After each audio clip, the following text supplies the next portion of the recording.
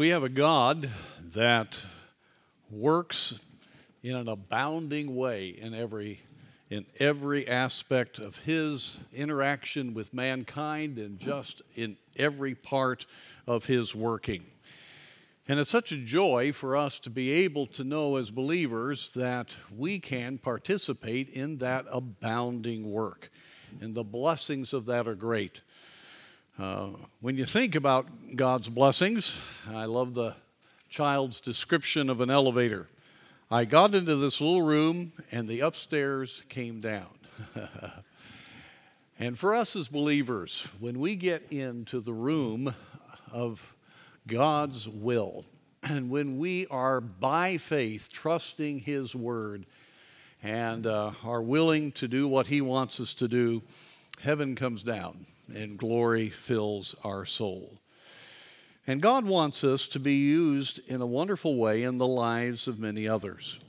In Iowa, a while back, there was a storm that had flooded out a major city there, and people were gathering their goods to save what they could. And one of the policemen there saw a little boy that touched his heart. He was carrying another little boy on his shoulders, all the while trying to carry goods and luggage and everything else. The policeman went over to help the boy and said, "My, you're trying to do too much. You've got all these bags, and then you've got that boy on your shoulders. It's too much weight for you. It's too heavy." The little boy looked at the policeman and said, "He ain't heavy. He's my brother." And so as we think of the great privilege of being part of partnering in the ministry, honestly, when the Spirit of God is working and the abundant blessings of God begin to come, and we begin to have our eyes opened as to what God has allowed us to participate in with Him, all of a sudden we realize this is not a heavy burden. He's my brother. This is my privilege. Those are servants of the Lord that I'm partnering with. And we certainly see that in the personal testimony here given by the Apostle Paul under inspiration in Philippians chapter 4. If you'll turn there with me, Philippians chapter 4. We've been looking now for a couple of weeks at this section. And let me just read quickly up to the context. Then we'll get right into the one verse that is our text for today. In verse 10, please. "But I rejoiced in the Lord greatly, that now at the last your care of me hath flourished again, wherein ye were also careful, but ye lacked opportunity. Not that I speak in respect of want, for I have learned in whatsoever state I am, therewith to be content. I know both how to be abased, and I know how to abound. Everywhere in all things I am instructed both to be full and to be hungry, both to abound and to suffer need. I can do all things through Christ which strengtheneth me. Notwithstanding, ye have well done that ye did communicate with my affliction. Now ye Philippians know also that in the beginning of the gospel, when I departed from Macedonia, no church communicated with me as concerning giving and receiving, but ye only. For even in Thessalonica ye sent once and again unto my necessity, not because I desire a gift, but I desire fruit that may abound to your account. But I have all and abound. I am full, having received of Epaphroditus the things which were sent from you, an odor of a sweet smell, a sacrifice acceptable, well-pleasing to God." We're going to be looking here for these last minutes here this morning at verse 18.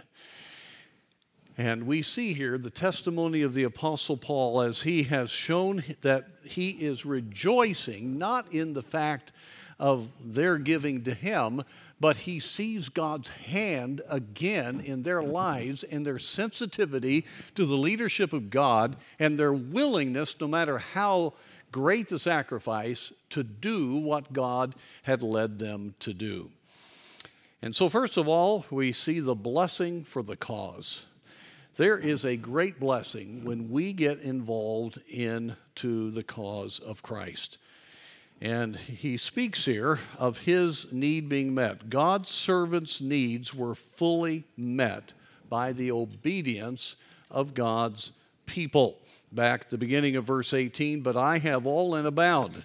I think he's speaking not only of how God has met his needs in the past. So we'll see here in the next phrase that he's speaking of how his needs there in prison in Rome were now being fully met by the sacrifice of these dear people who themselves were part of a very depressed area there in the northern part of Macedonia. But I just want to say a very important point here for those who serve the Lord. Let me just say, when you're in the will of God, God will always meet your needs. That's what Paul is letting them know. He's rejoicing. Now, he's very thankful for their sakes and for his sakes that God is moving again, because he was in a very deprived state there in that Roman prison. But he was also rejoicing in the fact that God promises to meet our needs, and he will. Over the years, God's people have seen that. In fact, the very basics of the model prayer, the outline that God, the Lord Jesus, gave to his disciples starts with, such as Luke 11:3, give us day by day our daily bread. Now, let me just say, folks, one of the keys to being able to be a servant that's willing to do whatever God wants you to do is that firm faith that God will never let you down. God will meet your daily need. One of the things that missionaries will mention over and over on the field, especially in more difficult third world settings, that when Christians dedicate their lives to the Lord, and many of them become very gospel-oriented and sacrifice much for the sake of the gospel, that in every case, God meets their needs. It's just a great encouragement, because a first world missionary looks at the situation of third world servants of the Lord, and obviously are going to be concerned when they can't work their farmland or there's different other issues. But what a comfort to see that God abundantly takes care of his servants when they are serving the Lord. Back in the Depression days, a pastor's wife relates how in the early 30s, her husband pastored a small country church, and they had 3 little children. And many times their weekly income was less than $10 a week. One time they found that they were out of bread, just about out of everything. They only had some rancid bacon grease for shortening. And she said, I used it, however, in making hot biscuits, and we managed to have some of them for lunch. Later, as we put the biscuits on the supper table, the little 5-year-old girl gave the blessing.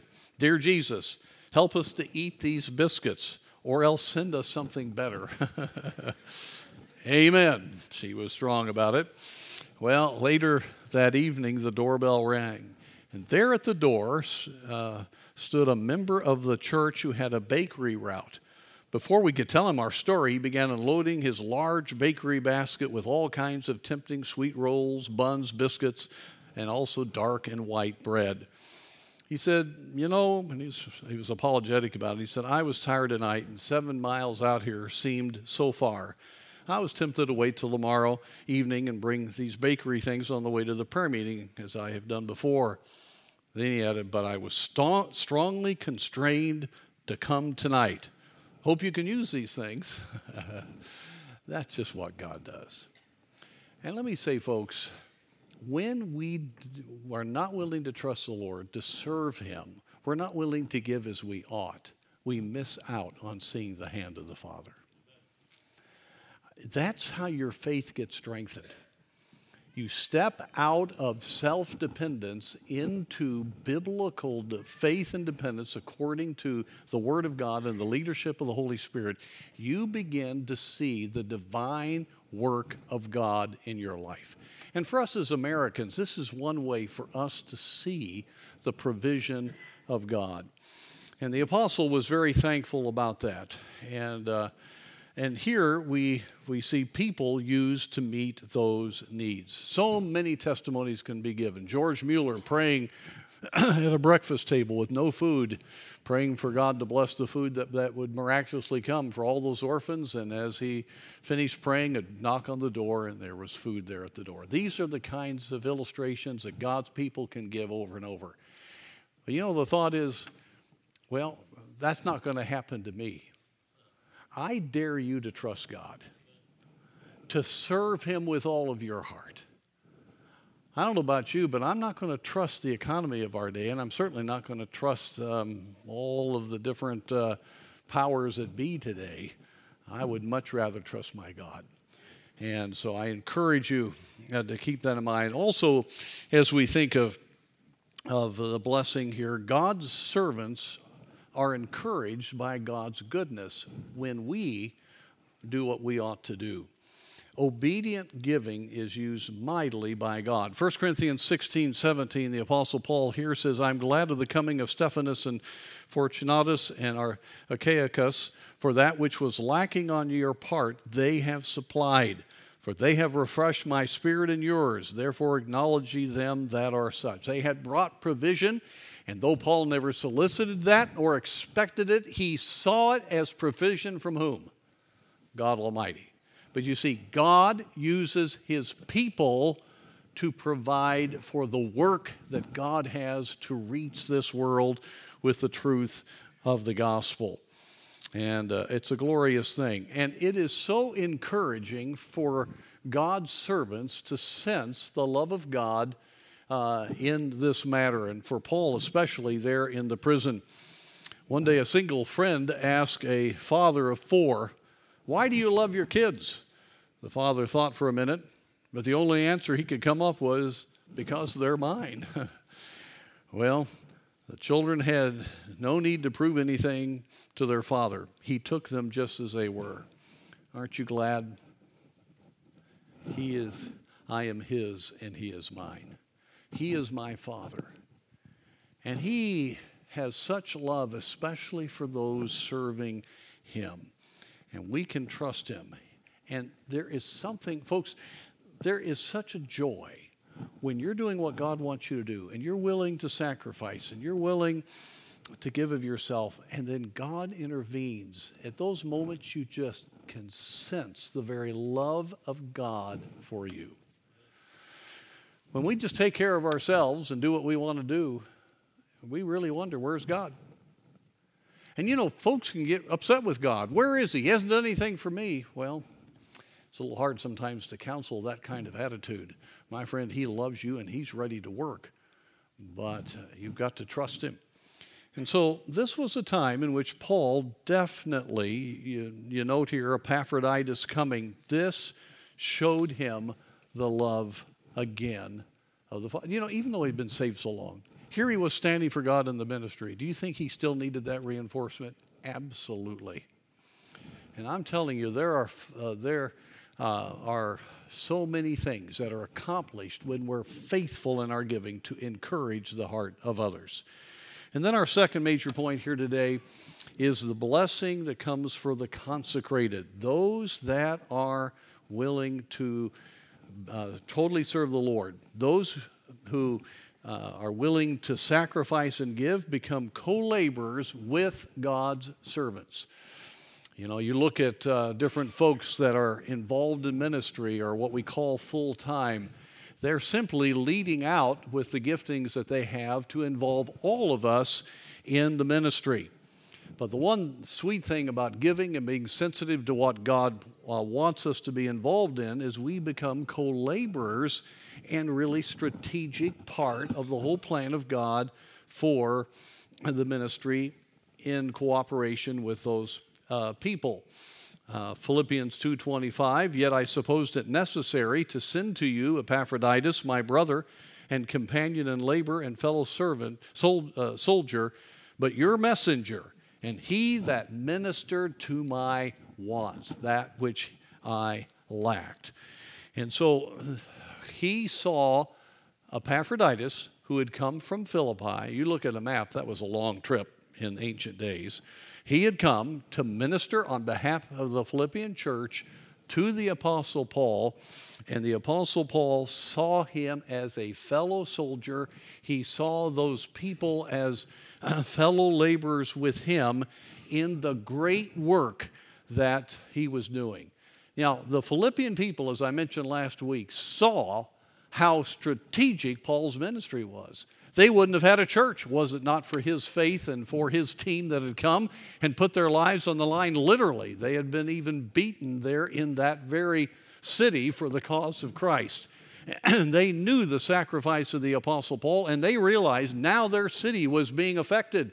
And then he went to Berea, and then to Thessalonica. In fact, the work in Thessalonica sounded out all over Macedonia, down into Achaia, the bottom part of the Grecian peninsula, and all over the known world. It was an amazing thing. There you can see how far from Rome Philippi is.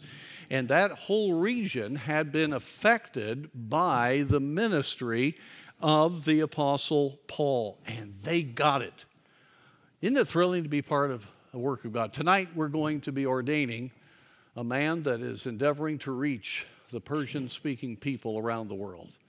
And we're the home church, and we have the privilege of partnering and giving. That's why giving here in this ministry is important. For this man who is literally going to put his life and his family's life on the line, heading in just a couple of weeks to Turkey to start a ministry there and to serve the Lord. Folks, this is what it's all about. We are partnering with people that are making a difference, people that are being used of God. And see, the Philippian Christians believe that. This was worth their sacrifice. And so we need to understand that. The China Inland Mission was a faith mission. And then Hudson Taylor wanted to reach every province.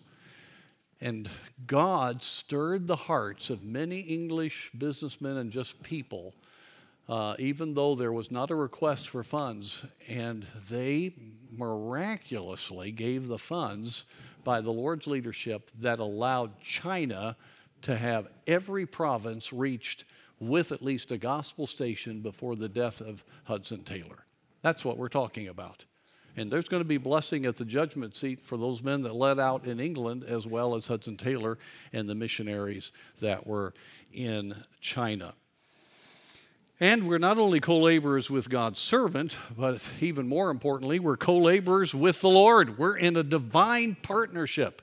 I mean, folks, this is just awe-inspiring when you think of the fact that when we serve the Lord and when we give, we are actually one with the God of heaven in accomplishing this major work that he wants to accomplish around the world. 1 Corinthians 3:9, for we are laborers together with God. Ye are God's husbandry, ye are God's building. It is a divine partnership. And that's the kind of heart that makes such a difference in ministry. There was a quiet little man who would go in front of a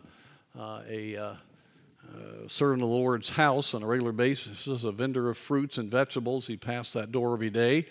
And one day, this man that lived there picked up a small notebook where this wagon usually stood. On the first page, he was much surprised to find these words, for his body's sake, which is the church. Well, throughout the book were scriptural quotations and many other notations like this. These people were absent from Sunday school last Sunday. Be sure to visit them. Ask about the sick baby. Leave fruit for the blind lady.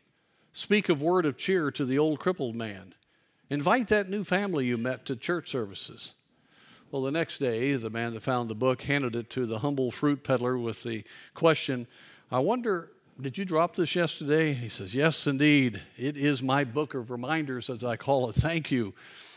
I told him I had glanced at the contents and was a bit surprised at their unusual character. Well, he answered, pointing to the first page text, this is my motive, my reason for doing these things, for his body's sake, which is the church. Remember, the church is the body of Christ. Then with an illuminating smile, this man said, he added, you see, it keeps my soul out of the dust. And folks, we live in the dust all the time. And I totally concur with this vendor. I'm telling you, when you understand you are in a divine partnership, you are a partaker of the divine nature, you have a chance to serve the Lord, which will have eternal impact. it changes everything about life. And thank God for people that have that kind of heart. And see, when you're involved in ministry, you want to be involved, and the giving just flows out of the fact that we're in a divine mission, and I am a co-laborer with the Lord. And then also, just another very important thought as we finish this up, sacrifice, this kind of sacrifice is pleasing to the Lord. If you look with me back, if you would, at verse 18. But I have all in abound. I am full, having received of Epaphroditus the things that were sent from you. He was so thankful. They were a blessing. An odor of sweet smell, a sacrifice acceptable, well-pleasing to God. The thing that touched his heart, because he was so burdened for these dear people, now these many years they had been so faithful, he realized that what they were doing pleased the Lord. Certainly encouraged him, but they were well-pleasing to the Lord. And folks, our heart cry ought to be, is heaven taking notice of what I'm allowing the Holy Spirit to do? Am I pleasing God today? Don't you enjoy making somebody you love happy? It's just fun. I mean, you just love to do that. Well, if we say, my Jesus, I love thee, it would seem to follow that one of the controlling motives of our heart ought to be, am I making him happy today? My attitudes, my perspective, my priorities, my sacrifice. Am I truly pleasing God today? 2 Corinthians 2:14, now thanks be unto God, which always causes us to triumph in Christ, and maketh manifest the savor of his knowledge by us in every place. For we are unto God a sweet savor, a sweet fragrance of Christ, in them that are saved and in them that perish. It's a great testimony to others, but also God takes note. I always am stirred when I read the book of Revelation, how that the prayers of the saints were the incense going up at the throne. God heard your prayers if you prayed today. God knows your heart right now. And if you are humbly serving him and you, as best you know how, are surrendered to him and the Spirit of God is in control, you are pleasing him. You know, we know that that's the case because the Lord said to Satan, see Job? See Job. Has the Lord ever said, see you? Put your name in there. Do we encourage him? How much is he well pleased with us? And then, of course, the greatest opportunity, as we often mention, is to please the Lord at that coming judgment seat of Christ. When all of heaven and earth of believers and angelic creatures are assembled, and there believing mankind is standing before the Savior, we will be known as we are known. And that which was done in our lives will be manifest. We will not be judged for our sin, but we will be made manifest who we really are, what God has been able to do. His greatness will either be seen in a wonderful way or a limited way. And frankly, that was one of the greatest motivations of the Apostle Paul, to please God at that moment. It is God's working through us that is the fragrance that pleases him. David Brainerd, that great young missionary that sacrificed his life for the Native Americans, said to Jonathan Edwards, I do not go to heaven to be advanced, but to give honor to God. It is no matter where I be stationed in heaven, whether I have a high or low seat there, but to live and please and glorify God. My heaven is to please God and glorify him and give all to him and to be wholly devoted to his glory. You see, that was the secret why there was actual revival in the Delaware Nation. That shouldn't have happened. Why is it that some just seem to have such a measure of the power of God? It's because they have come to the place that all that matters is pleasing him, glorifying him. And my friends, we all have an appointment at the judgment seat of Christ. And as I've often said, I want to remind you, the rapture could be today. And I don't know exactly how it will go, but it could be in the next, short time, weeks and months, that we stand before the judgment seat of Christ. It could happen in what we call the year 2022. Somehow we think it's out there a long way. And we say, even so, come, Lord Jesus. But is our life a sweet-smelling savor to God? Will the angels see the glory of the Savior through what he's been able to do in our lives? That's a motivation. And so the Apostle Paul says to these dear folks, my needs have been met, and that's a wonderful thing. But what is even more glorious is that you have pleased God.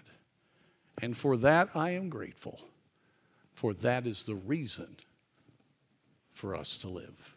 Let's bow for prayer.